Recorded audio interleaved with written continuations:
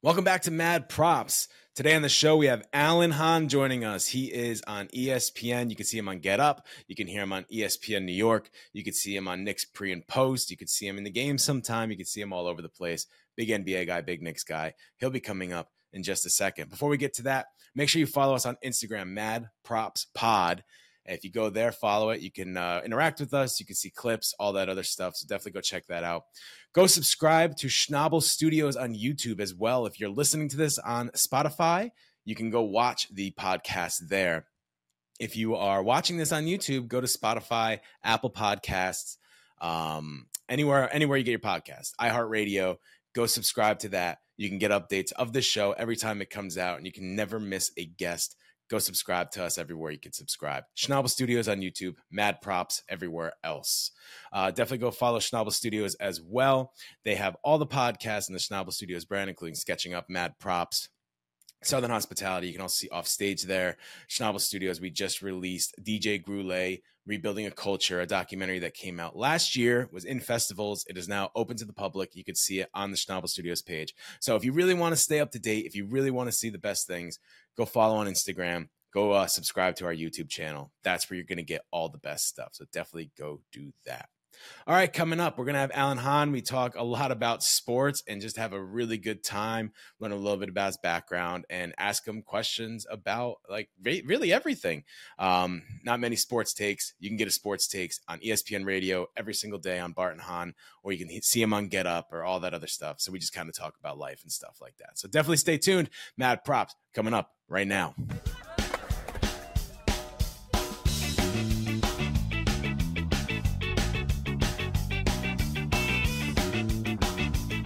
Hi, I'm Hahn. Let's start the show.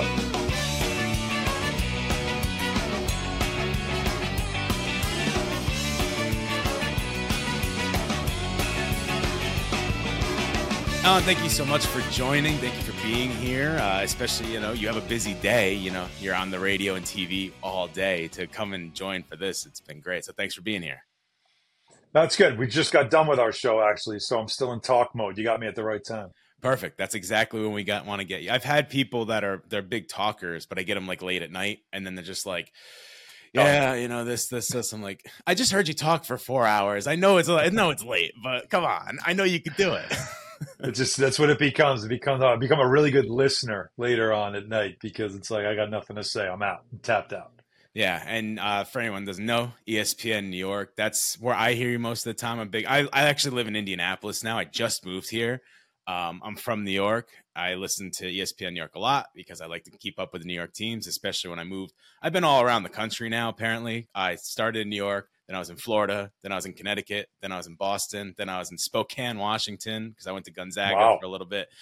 Then I was back in Connecticut. Now I'm in Indianapolis. And throughout all that, I try to listen up so I can keep up on my New York sports. All those places, and you stuck with the New York teams. I like that. Well, that's good. At least you stake your claim, you plant your flag. You don't become one of these fake, phony people that are like, well, I live 15 minutes here, so because they're good for a change. That's what you do. Well, like all these people. Phony. You're about to call me a phony because I don't like all New York teams, but I never picked up a team along the way. All right, that doesn't make sense. So then, if you're not an all New York fan, but you didn't pick up along the way. So you're saying from birth, when I was young, you were all ready. Let me guess. So somehow you became a Miami Heat fan. Somehow, some way. I don't know how. Dude, come on. Look at the shirt right now. I see Mickey Mouse and I see Orlando. That tells me you like to go to Disney. So do I. There's the magic part. He's got the logo. Wow. Of all the Florida teams, you picked the Orlando Magic. Listen. I don't need it. All right. I've had it long enough now. I'll tell you this. I actually respect it. And what I can say is you are not a phony because a phony wouldn't stay connected to a franchise that has had a really hard time trying to figure it out. And everybody that they've ever gotten is like, yeah, I'm here for a minute, but it's time for me to go. So there's no way you could fake that. How could you possibly fake being an Orlando Magic fan? To me, it's like hard. These people that are like, yeah, I'm a Giants fan and I'm a Yankees fan and I moved down to Florida like a bunch of years ago. Oh, who do you like in basketball? Oh, I like the Heat. I mean, you like the Heat. Yeah, I moved to but Tallahassee, but I'm a huge Heat fan. I mean, come on, man. Like, stop it. I'm a tried to New York. I grew up in Brooklyn, and I'm always a Yankees fan. I'm tried and true. Who's your basketball team? No, the Heat. Like, you're not the Heat fan. When were you a Heat fan? Oh, 2010. Wonder why. Wonder why in 2010 suddenly it became great to be a Heat fan. I was a Stop 2010, but like I really liked them before LeBron got there. Like what? Yeah, right I always before? yeah, right. I was a big Ronnie Cycli fan. Like, come on, stop. Like that. Those are the guys somewhere. There's always that. Like, there's always that kind of thing. So I give you credit though, because like Shaq didn't want you, like Dwight didn't want you. Penny. Like how many? So, yeah. Well, yeah, that didn't quite work out either. Tracy. For Penny once he got hurt. You want to just name the list of disappointments for me? Well, I mean, on the list. I won't bring up Nick Anderson. I promise I won't bring that up at all. Good. I'm glad you won't bring that up. So just work. Yeah, I won't bring up free throws and stuff like that. No, I can't do that. I'm Courtney Lee. Nothing. Okay, good. I'm glad we're not bringing up any of the. You went Courtney Lee. I mean, that's a missed layup towards the end of the Lakers in the finals. Well, I mean, first of all, can we talk about that? I'm not saying it was an easy play, but I have to blame something. The finals. It can't be Kobe. The finals. The finals. Nobody wanted. No offense. The finals. Nobody wanted. It's fine. Like, honestly, the Cavaliers were a 60-win team that year. My good friend Wally Zerbiak was on that team. And I always say to him, well, anytime he tries to chirp me, I'm always like, man, you lost to the Magic in the Eastern Conference Finals and stole LeBron versus Kobe from the rest of the world. That's you can't, how do you do that? And then we find out, of course, that, what was his name? Was it Rashard Lewis? Yeah. He might have had a little extra help. He and Sammy Sosa and Mark McGuire and just saying. The special sauce, they like to call that. Special sauce. Whatever it took. He was knocking down corner threes. Yeah. Like he was just like it was free money. That was almost God bless him. That was almost like they were playing today's basketball almost then. It was a bunch of 3-point shooters with Dwight Howard in the middle to get the rebounds. Like high screen and roll a lot and high that's a forgotten series. Jameer was so good. The high screen and roll with Jameer, and Jameer got hurt, if you remember, too. Yeah. And that was Dwight at his best. It's just Dwight then just went – he was, after that, you kind of lost him. But he was tough. Like, he was really good. Yeah. And, Wally always tells me that the Cavs were swept the first two rounds. It was easy in the first two rounds, and they had this long layoff before that conference finals because you remember Orlando had a longer series in the second round. Mm-hmm. And so it was like turning the engine back on was so hard for them. But as we look back in history, they stole the LeBron-Kobe finals that we all deserved and never got to see again. So, Yeah, but you got to see Matt Barnes lose and then Matt Barnes go to the Lakers. I mean, come on. Like, this is great. Remember he tried to trick out Kobe? That was the series. He threw it and he acted like he was going to throw out his head and Kobe didn't move. And then he's like, well, I need to join this guy now because he's not scared of anything. Wow, that guy's tough. I want to be teammates with him. But yeah, anyways. That's a forgotten series, by the way, that Cavs series for Dwight Howard especially. If you go back and look at his stats, which the Sixth Man Show, that's what my friend was on. I'll shout out the Sixth Man Show. They went back and looked at this. It was a while ago now, but I was listening, and like his stats in that were ridiculous. Like 40 points, 20 rebounds, 6 blocks in some games. It was insane. That was prime Dwight. And was that against Ilgauskas? Or that wasn't against Shaq, right? Shaq came after that, I think. Shaq wasn't there anymore at the time. Yeah, he didn't go there. And Cavs Shaq, by the way, that's the Shaq nobody needed to see. You love Shaq, but that's what about Celtics Shaq? That's the one where it's like, well, I got to be honest with you. I've blocked Celtics Shaq out of my brain. Like that's the one. It was a Kevin Hart that was making the joke about that. Like he got to a point where it's like, man, Shaq fell down again. Can we help him up? Somebody help up Shaq, right? That's that whole bit that he does. But yeah, maybe it was Ilgauskas that was the center or whoever it was. And what was his name with the crazy hair? He had the Anderson Varejao. He was Varejao. Very good reference. Yeah, I think he was part of that. And Dwight was just too much for both of them. Yeah. Yeah. So I'll give you a quick. Look at us going down memory lane on the Orlando Magic. All of a sudden, Isn't this beautiful? All of a sudden, like great. This is such great content. What great content this is. Great basketball content. Actually, so the reason I have so many different teams is I didn't get into sports until a little later in my life. I got into baseball. That was the first sport I really got into when I was about 13. And your team was? The Yankees. That was the first team I ever liked, was the Yankees. And you know what? I don't.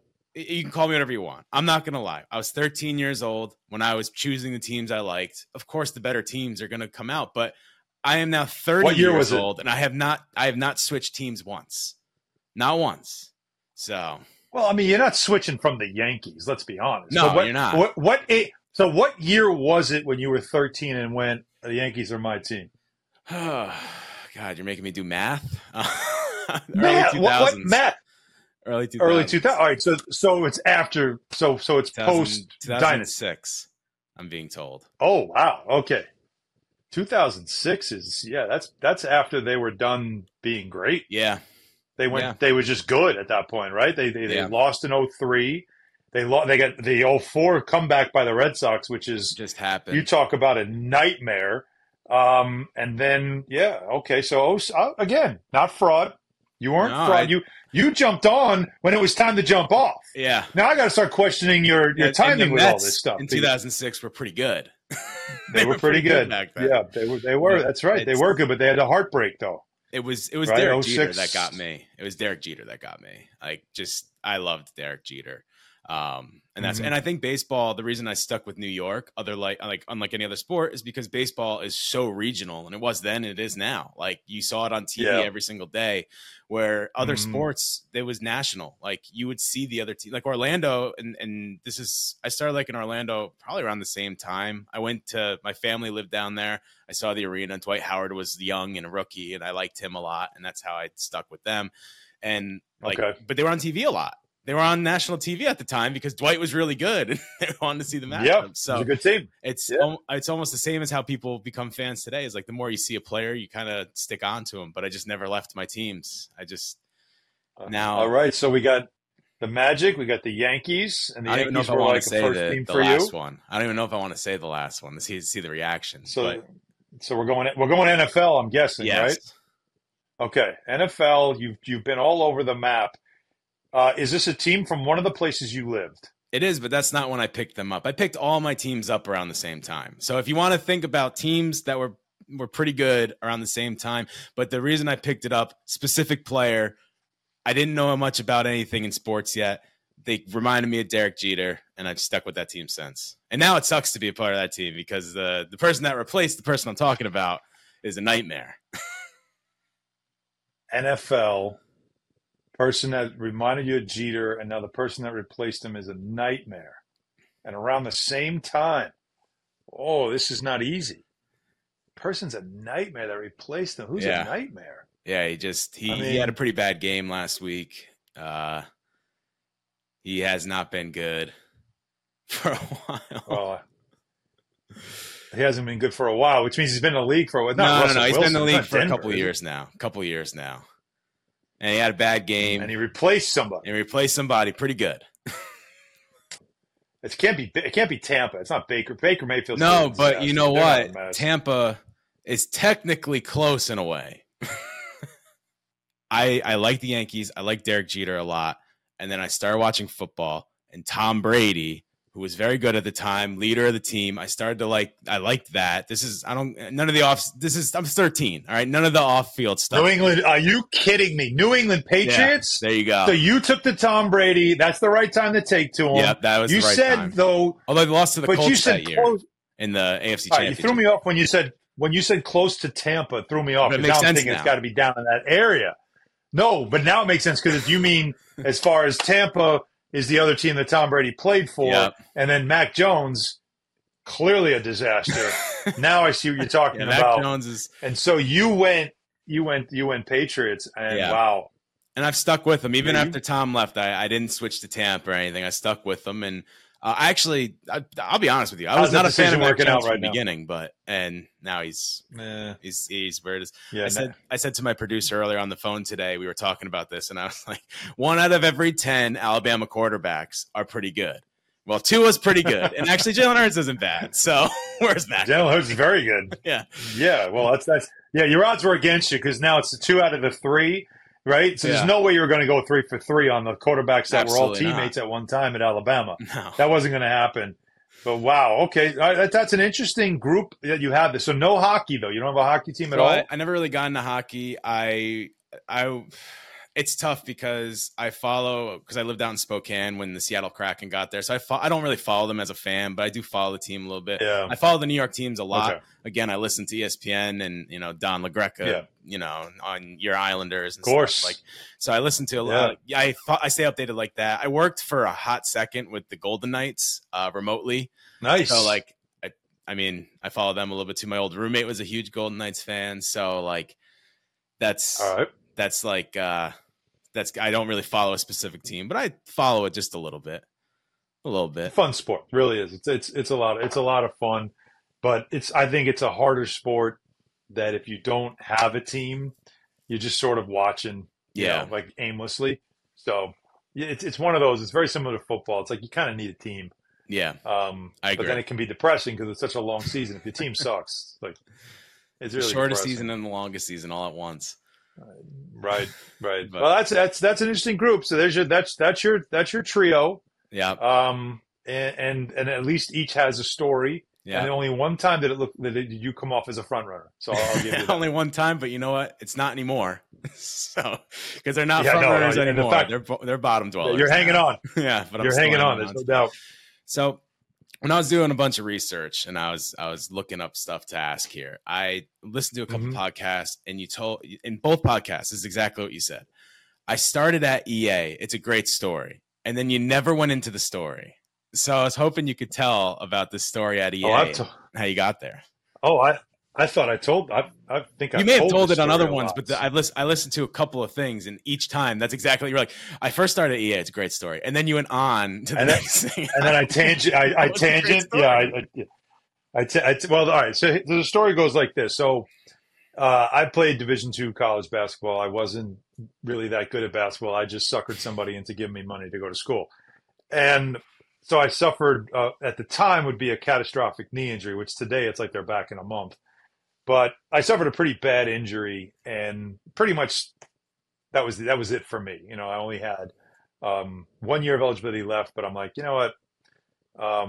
Instead of just staying and going through this painful process of not even knowing if I can come back from it. I mean, usually, like this was 1992, and when that happened in 1992, an injury like that is basically they bring you out back and they shoot you. Like they're already calling you like the equipment manager at that point, So I just felt like at that time the reality was I wasn't going to do much more playing basketball. So I'm like, well, I got to get a job now. I got to have a career. My major was journalism. And as I said, it was 1992. There's no internet. There's none of this. This didn't exist. I know a lot of people don't understand that there was a whole world where every piece of information you got about sports was 90% from a newspaper, maybe 80%. 15% came from a magazine, Sports Illustrated, Sport Magazine, stuff like that. And then the remaining 5 was ESPN, which wasn't what it is today. It was still growing into something, but it hadn't really hit what it is today. So newspapers was it. And there weren't many jobs available.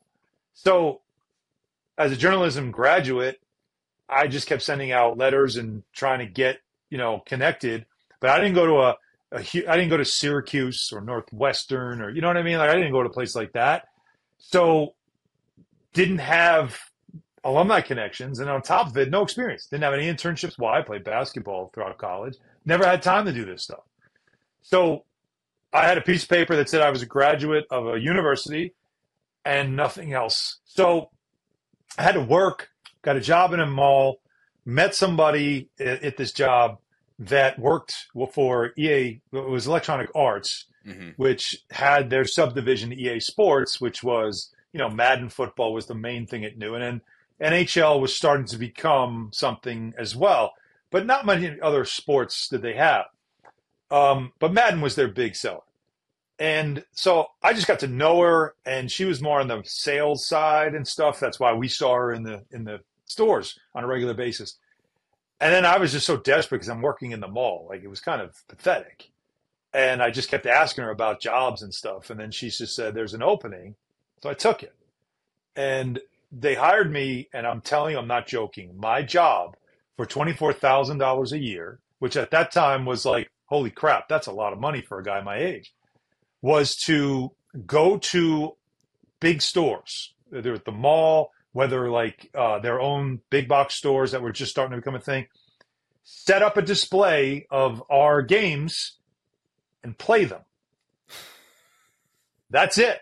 I didn't have to negotiate. I didn't have to sell anything. It was just play them, make people walk by and go like, what are you doing? Hey, hand them a controller and then kick their ass playing like PGA. It was called PGA Tour golf at the time. It wasn't Tiger Woods yet. Mm-hmm. Like, and just kick their ass playing these games and just have fun and just talk some smack and whatever it is. And then it's almost like engage people into saying, I love this game. I want to play it. Right. And then they want to buy it. So I did that. And they, they had sales meetings that I'd come with other people who did the things that I did in other regions, and we'd all hang out. And that was basically it. And I always told myself, there's no way this is like my job. Like, there's no chance this is ever going to last. Like, there's zero chance. Like, one day, the CEO is going to be like, wait, you do what? That's what we pay you for? And that's not happening. Like, once somebody figures it out. So I'm at a major sales meeting, like this big sales marketing meeting. Everybody's in from the country. I'm out in San Mateo, California, which is where their headquarters were. Very small at the time. Obviously, they've grown huge. Mm-hmm. They're showing off the new version of the PGA game, and we're all sitting around. And there's the CEO, and he's like seeing the game, and he's talking about it, and he's like, "Anybody want to come up and play me?" And so, of course, me like a moron, because I'm like that guy from New York, and I'm like, I'll play you. So I come up, and we play 3 holes in front of the whole company on a big projection screen. And so I naturally destroy him. Like, it's like, he couldn't hit. He didn't know what to do. He's fumbling buttons. I was the young guy then, and he was the old man now. Now I look back, and I'm like, I would have punched me in the face in front of, are you embarrassing me in front of the whole company? But that's what happened. So I'm like, just completely just destroy him. And then I'm like, everybody's like going, ooh, like, because I birdie one. And then I, like an idiot, I have the controller. Now, these aren't wireless controllers, remember. They're wired at the time. This is the Sega 16-bit Genesis. And I do it, and I do like the mic drop, sexual chocolate. Like, I literally like birdie it, and I go, I'm done with this guy. And I drop it, and everybody's like yelling and screaming, and I walk off, and I'm thinking I just killed it. I sit down, and like there's an older guy who knew me, and he was like a sales guy, but he took to me and stuff because I'd see him on the road. And he leans over, he goes, you just lost your job. I'm like, what? He goes, you just embarrassed him. You don't do that. You let him win. Why didn't you let him win? And I'm like, I hate losing. Why would he want me to lose? I'm showing off how good the game is. And he's like, look at him. And I look over, and he is seething. I'm like, oh, damn. Sure enough, about a couple of weeks go by. I'm back home. I'm back on the East Coast. And it's like, now I'm starting to get these like indications of this is canceled. Yeah, they don't need you at this. Like, little by little, it's just starting to break apart. I'm like, uh-oh. And then sure enough, it was, yeah, what is the terminology they say? Like we've discontinued that position. So it's like, oh man. So the dream job that seemed like so great, and a company that was small that I could have easily, you just work your way up in a company like that was gone. And then the last part of it that also shows you just how stupid I was. They couldn't pay a lot, obviously, back then. They were a new company. So a lot of times what they would do is give you company stock along with your salary. So at that point, I accrued like a bunch of company stock in Electronic Arts. And this is like 1995, 94. And all the while, I should say, I got free the game consoles, all of them. Sega, Super Nintendo, all of it. Like anytime something new came out, I got it. They just gave it to you. And every game that they ever made. They would send them to you. I get shipments of boxes, and I'd open up. It's like Christmas once a week with their new games, new versions of the game, all betas. They want you to test, play, all that stuff. It was stupid. So the last thing I get is like this letter about how you have all this stock. You have your choice. You can cash it out. You can keep it. What do you want to do? And I'm like, it's $16,000. I'm 26 years old. Give me the $16,000. about, I think it was like in the somewhere in the 2000, like 2008 or something like that. I was talking to a friend of mine who's in finance, and I was telling him this story. He's like, 16 grand of stock. How much? Let me see. He goes back to the year. He does the numbers to see how much the stock was worth at the time. And then he's like, if you kept the stock and just said, just keep it, like, just keep it in my, like, that's mine. Just let it ride. He's like, it was like 1 point something million dollars. Oh, God. And I'm like, you're lying. He's like, yeah, no. He's like, it's like 15 years later, man. I mean, and now Madden's so big. I mean, who knows what it would be? But who knew? Like, I mean, the company barely could afford like keeping everybody in a hotel at the time. It was like such a small company at the time. They were like talk about they'd be taken over by another company. There was talk about the couple of executives fighting. It was madness. So for me, I'm like, yeah, let me just cash it out. Get me out of here. This place ain't staying. They're not going to make it. This sinking ship.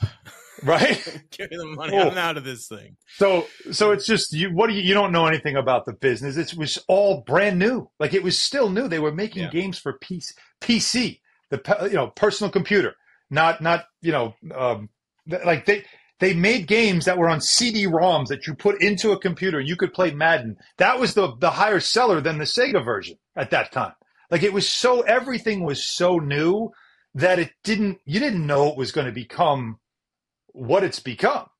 So, as a kid, that's why I said it's like a funny story, because you start out that way and, it's funny how life just tells you this is not for you. You should be going in this direction. And the moral of the whole story is it made me reset, go home and say, what do I want to do with my life?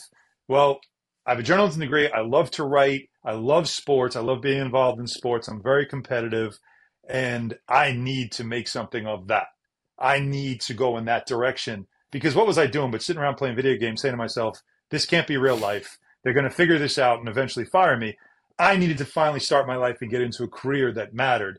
And if not for that, like, if I was humble and didn't rout the CEO in front of the whole company in PGA golf, who knows? I might not have come home. I might not have gotten on the journey of getting into journalism and chasing what's been it's been a fun career. And it's not even the beating of the CEO. It's probably the mic drop afterwards. He's like, that's it. He's out. Was that over the top? With you think that was over the top? A little bit. It sounded like Wolf of Wall Street-y, like over the shoulder, and everyone's like, I legit remember. Remember, it's wired too, so it's not like the wireless ones. If you drop them, it's not. When you drop a wired computer, it pulls the whole console, like the whole thing. Like, it made such a noise, and I was just like, I'm done with this guy. Like, it was just, not good. But again, like I said, these things push you in a direction that, there's a lot of times life just sends you the way you're supposed to go. Man plans and God laughs, and he was hysterically laughing that day. All I can think about in that story is you're kind of like one of the first testing streamers out there. Like, now that's all. Some people have a job where they get sent a new game and they go on Twitch and they stream it. Like, amazing. It was basically your job. Like, it sounds like I'm exaggerating. I'm not exaggerating. Like, I have college friends of mine who would be like, they would say, you see this game? Oh, I got it. Like, what do you mean you got it? Like, I got it. Come over. I got it. Like, it's not even in the stores yet. I'm like, I know, I got it. And it's a beta version. Like, even the packaging would be blank, but you get it, you pop it in, and here we go. I mean, it'd be a little glitchy at times, but, it's still, you're right. It's the first look at a game. You get a feel for it. And I wasn't quite a game tester. Like I said, I was more of a demonstrator, somebody that, you set up shop and you just want to talk to people about the product you have. Now, it's not all just playing Madden. There was also some other games, like learning games and stuff that, wasn't as much fun, but you got to do what you got to do. And you make the best of it as you can. I'm trying to remember a couple of names. Too. I spelled that so much better than you did. Next. Right, like an 8-year-old comes up and it's like, who spells dough like that? It's not with a W. It's can't even spell couch. Loser. Who's next? Get the sticks. Like, But that's what we did. That's what we did. But like I said, it sent me in the direction of a career that at that time, all this, everything since then, if you would have told me at that time, oh, hey, 25, 35 years from now, you're going to be telling this story and laughing about it because you just did all this stuff, I'll be like, yeah, okay, whatever. That ain't happening. But it did. And like I said, it's just mainly because things force you in a direction, and sometimes life tells you this ain't for you, right? Like you never push against the forces of nature. And that's one of those forces of nature where as I'm seeing what's happening to me and the job and all that stuff, I mean, I was exaggerating a little bit about how like, oh, you lost your job because of that. It was because they phased out the position. And they legit did, because other people, it wasn't just me, other people did too. But the point is that I could have taken a job on the sales side, become a sales guy, which I'm like, that's not me. This is not where I want to head. And maybe I need to now reset and, try to get on the path that fits me best. And that's what this forced me to do. Yeah. And I mean, became a journalist, and then now you're working for ESPN. You cover the Knicks, which is a dream. You've said many times is a dream of yours. So like, yep, that moved it on to the next step. There was a story you told when you were a journalist that like I thought it was really cool, but also spoke a lot about the man himself. About you were at I want to say it was Long Island Ducks or Long Island Surf, and Jeff Van Gundy was there by himself. Yeah. And then you got like an interview that way. But it just speaks so much about Jeff Van Gundy. Like people don't see like how much this man loves basketball. He's at a Long Island Surf game by himself. For people that don't know the story, you want to tell the story a little bit, and so they get a little background on it. All right, so you're saying Long Island Surf, like anybody watching's like, oh sure, like nobody knows what the hell they were either, right? They don't even exist anymore. So there was a league. So before like there was a G League and all that other stuff, there was a league that was called the USBL, United States Basketball League. Now, unlike most basketball leagues, they played in the summer. And it was a smart business plan, because a lot of times that league, summer circuit, and you would play in smaller places, but you would get people you've heard of playing in it for various reasons. For instance, guys who played in the minors. Now, again, there's really no minor league anymore in basketball, like not one of what it used to be. But back in the day, there was the CBA, the Continental Basketball Association. There were other leagues like that. Then, of course, there's guys who play in Europe who are trying to get into the NBA. And so you would use the USBL as a way to showcase your game for scouts, try to get invites to NBA training camps that open up in October. So this league was smart. It stayed in the Northeast. And it would get players who, again, good college players that you've heard of that are overseas trying to get a look, and guys that are also maybe in the minor leagues as well. So I was a sports writer for Newsday. That's Long Island. That's where I live. And that's my first break came on Long Island. I had a weekly newspaper out in the Hamptons. And then from that experience, Newsday then hired me. And, you're just basically a part-time guy. You're taking any assignment you could possibly get just to get a byline. And this was one. I knew basketball. I felt comfortable going to these games. And so they gave me an assignment to go cover these Long Island Surf games. And they were at a high school gym. It wasn't anything fancy, nothing elaborate. And I remember and it wasn't a lot of people that would go. I mean, they'd pull the bleachers out as if they're expecting, 5,000 people. And it's like, it's a handful of people would be there. I mean, some of the players, family would show up after the game to pick them up. I ain't watching this. But I was there, and I'm sitting there at this game. And, the Knicks were in their heyday at the time, in the 90s, and Jeff was the coach of the team. And I was a big Knicks fan. I followed the Knicks closely. And so obviously the minute I turned my head, and like, that looks like Jeff Van Gundy. Like, what's he doing here? And now, again, the Knicks had a relationship with the USBL because Anthony Mason, God rest his soul, was a player that they found in the USBL. Saw him play. They had one of the Fuzzy Levine was a scout, Knicks scout. He used to go to surf games all the time, and he would watch games, and he would, get some guys at least training camp invites. So the Knicks kept an eye on things with the surf a lot, and suddenly Jeff was sitting there in the gym watching the game, and there's nobody around. So I'm just looking at like, okay, Like, what do I do? Like, what's the right thing to do here? Am I going to bother him? I mean, he's Knicks head coach. I don't cover the Knicks. Like, should I just leave him alone and let him watch the game and not bother him? And then little by little, like I kind of would glance, and then eventually he just looks at me. He's like, "How you doing?" like he knew, right? Like he knew. So I'm like, I introduced myself, and we just have a small talk. But it was kind of cool to just sit there in a casual setting, just watching basketball, just kind of talking.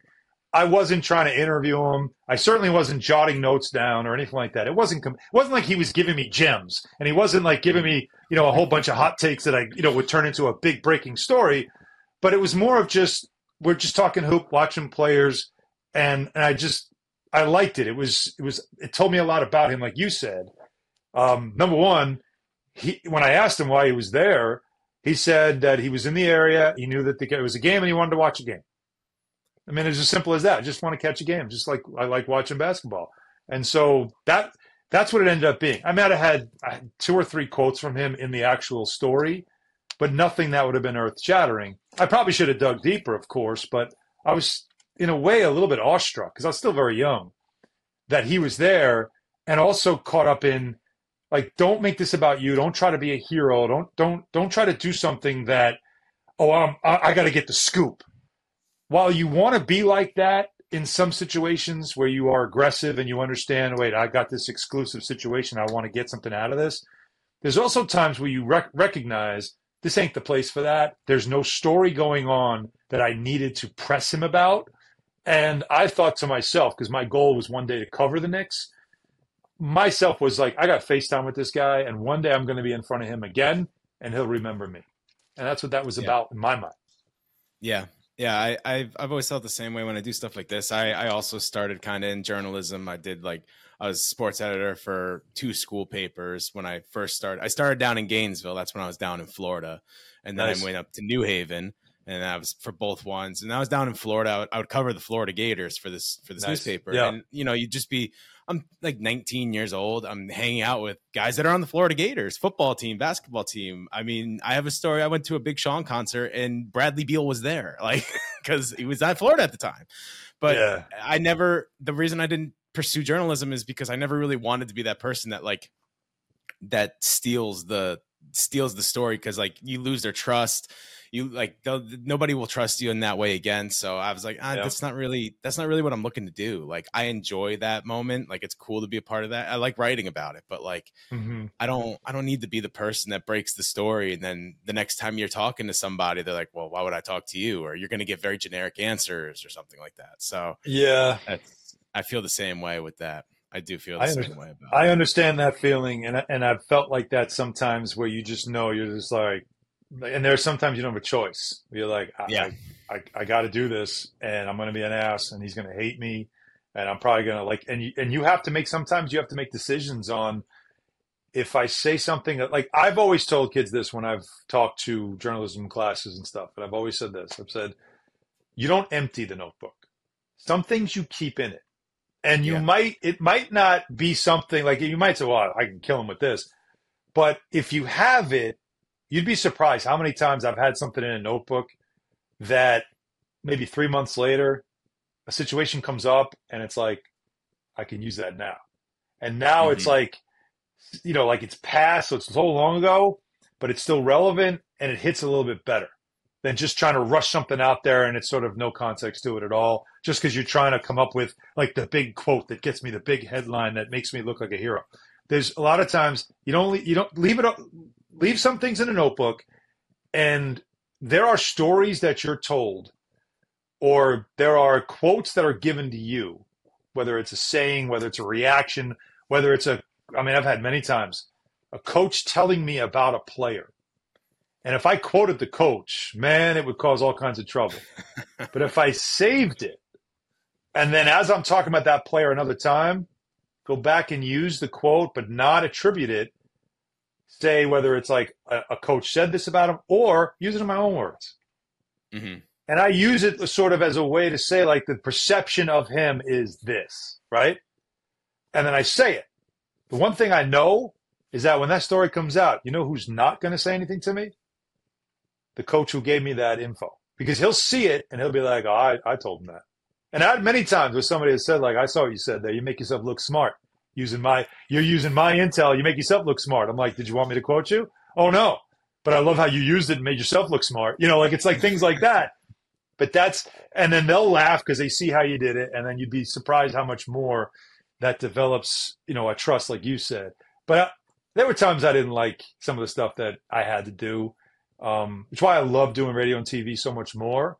The beat writer job, it's a challenge. It's exhausting. It's a struggle. It is a daily fear of someone else having, especially in New York because we have so many different outlets. It's the daily fear of someone's going to have something that I didn't get. I didn't catch it, whatever it is.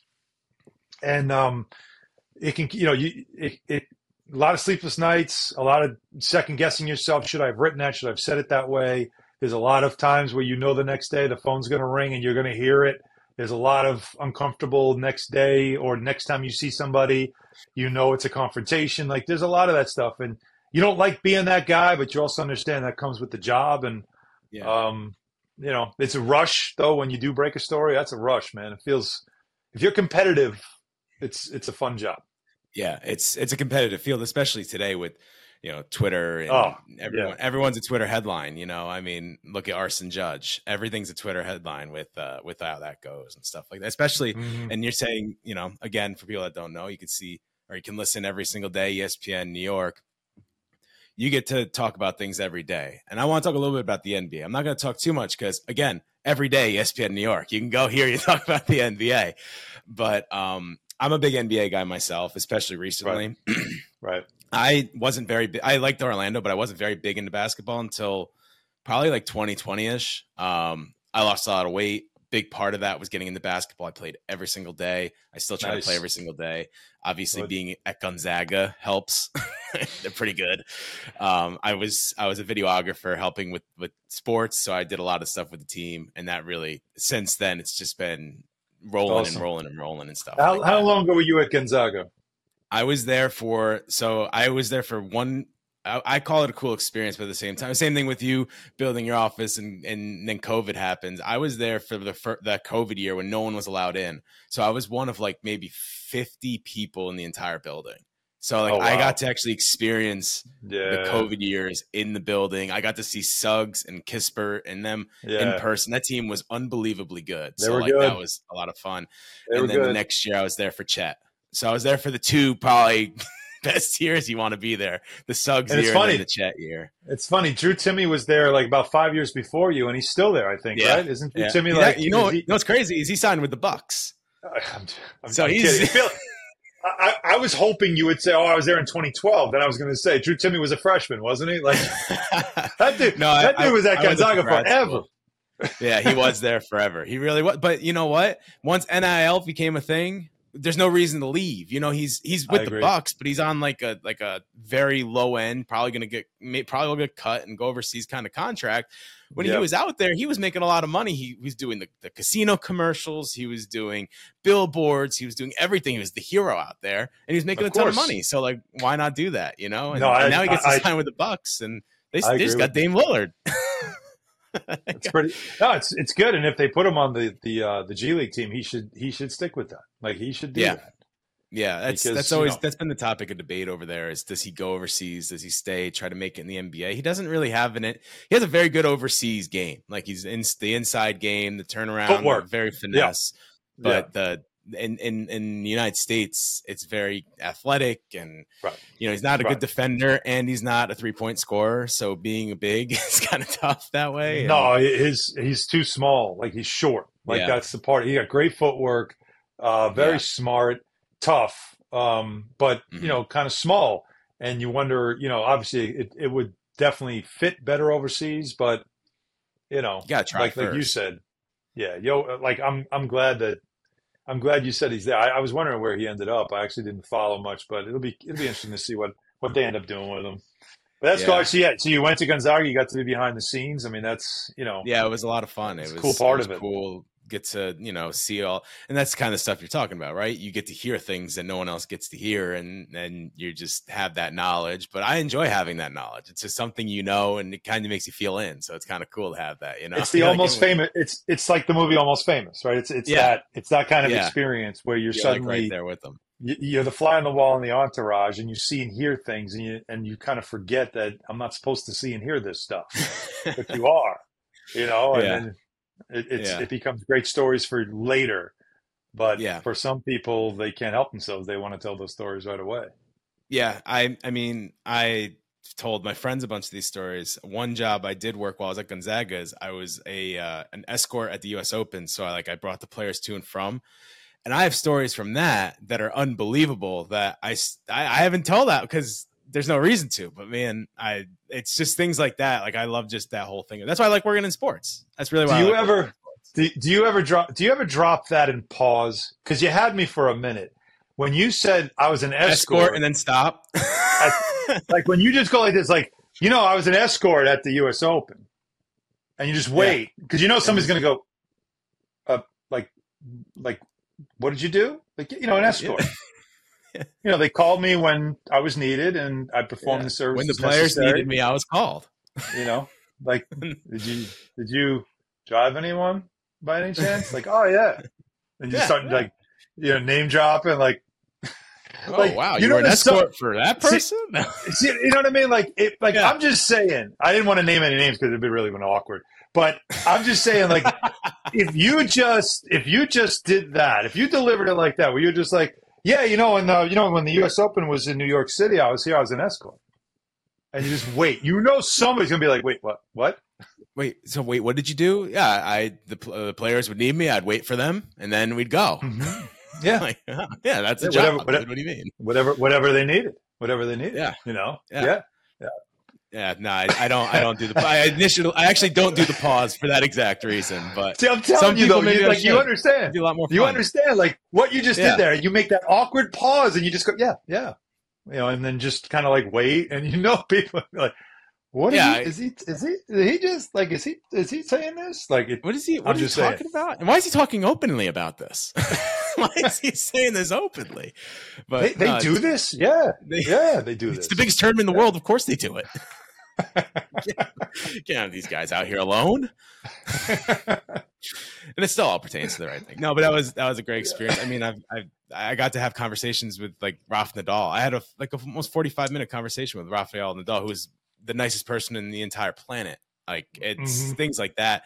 I have a bunch of other ones, but things like that are just things I love. Like you get to have these experiences, and I'm sure you have this. You're just talking about how you're texting with NBA players. Like you have these experiences that you never thought you're gonna have. That's what I really like. What's funny in New York? In New York, it's also a lot like that too. Is because there's obviously a lot of celebrity fans of the Knicks, right? Yeah, and so you just go about your business covering the team. You don't know.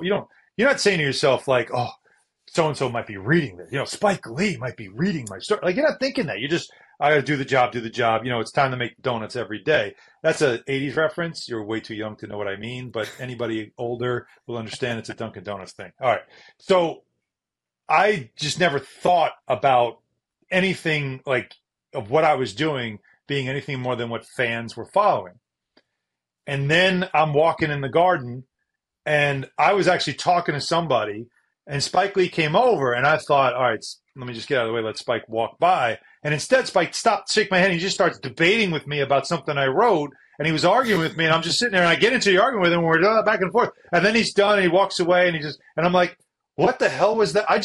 I'd never met him before, and now we're arguing over who should start at small forward.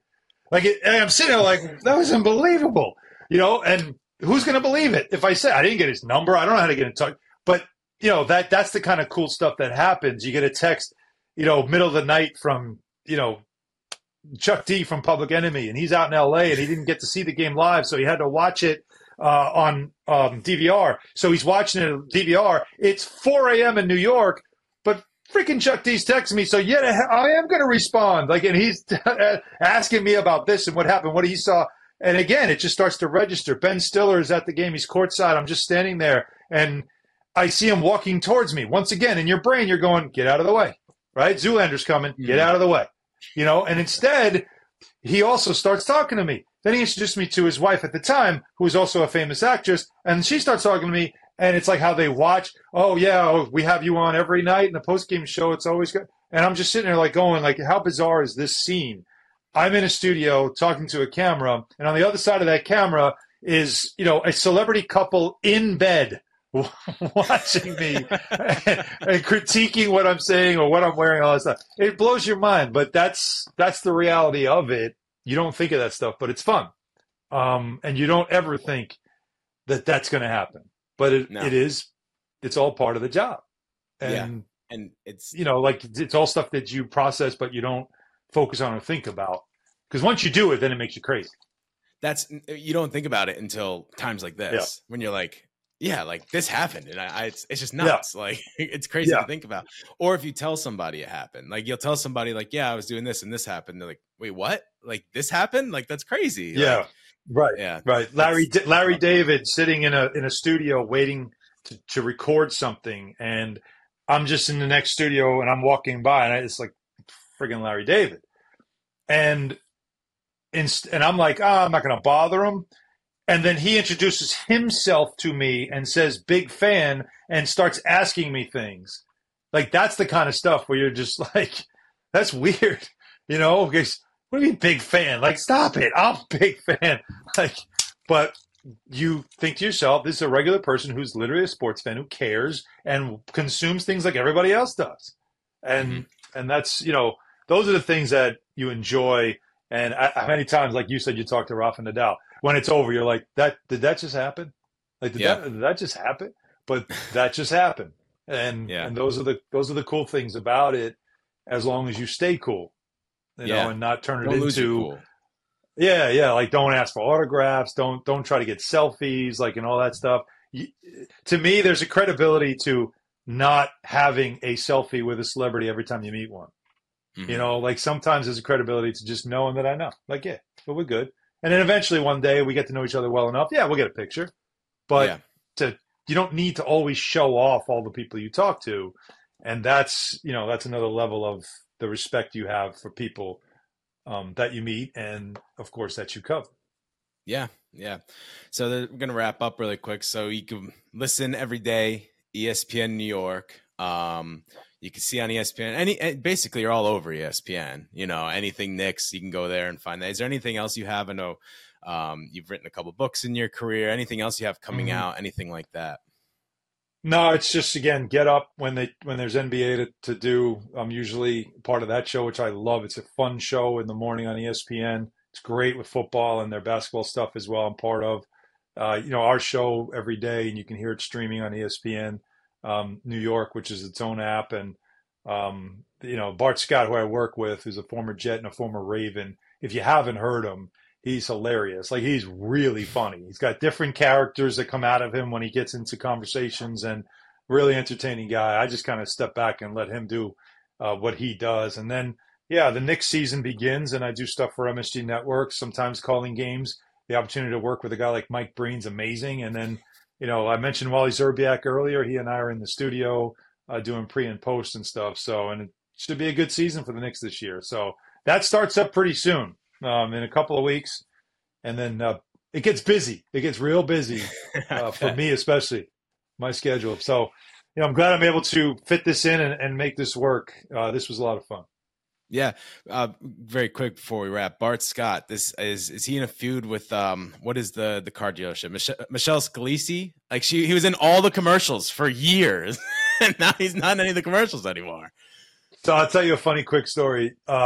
So the commercial that she used to do with him, and they voiced it, they didn't even weren't in the same place, but they would voice this commercial. And he, of course, was Can't Wait was his big famous scene. Of course, you as a Patriots fan certainly remember that.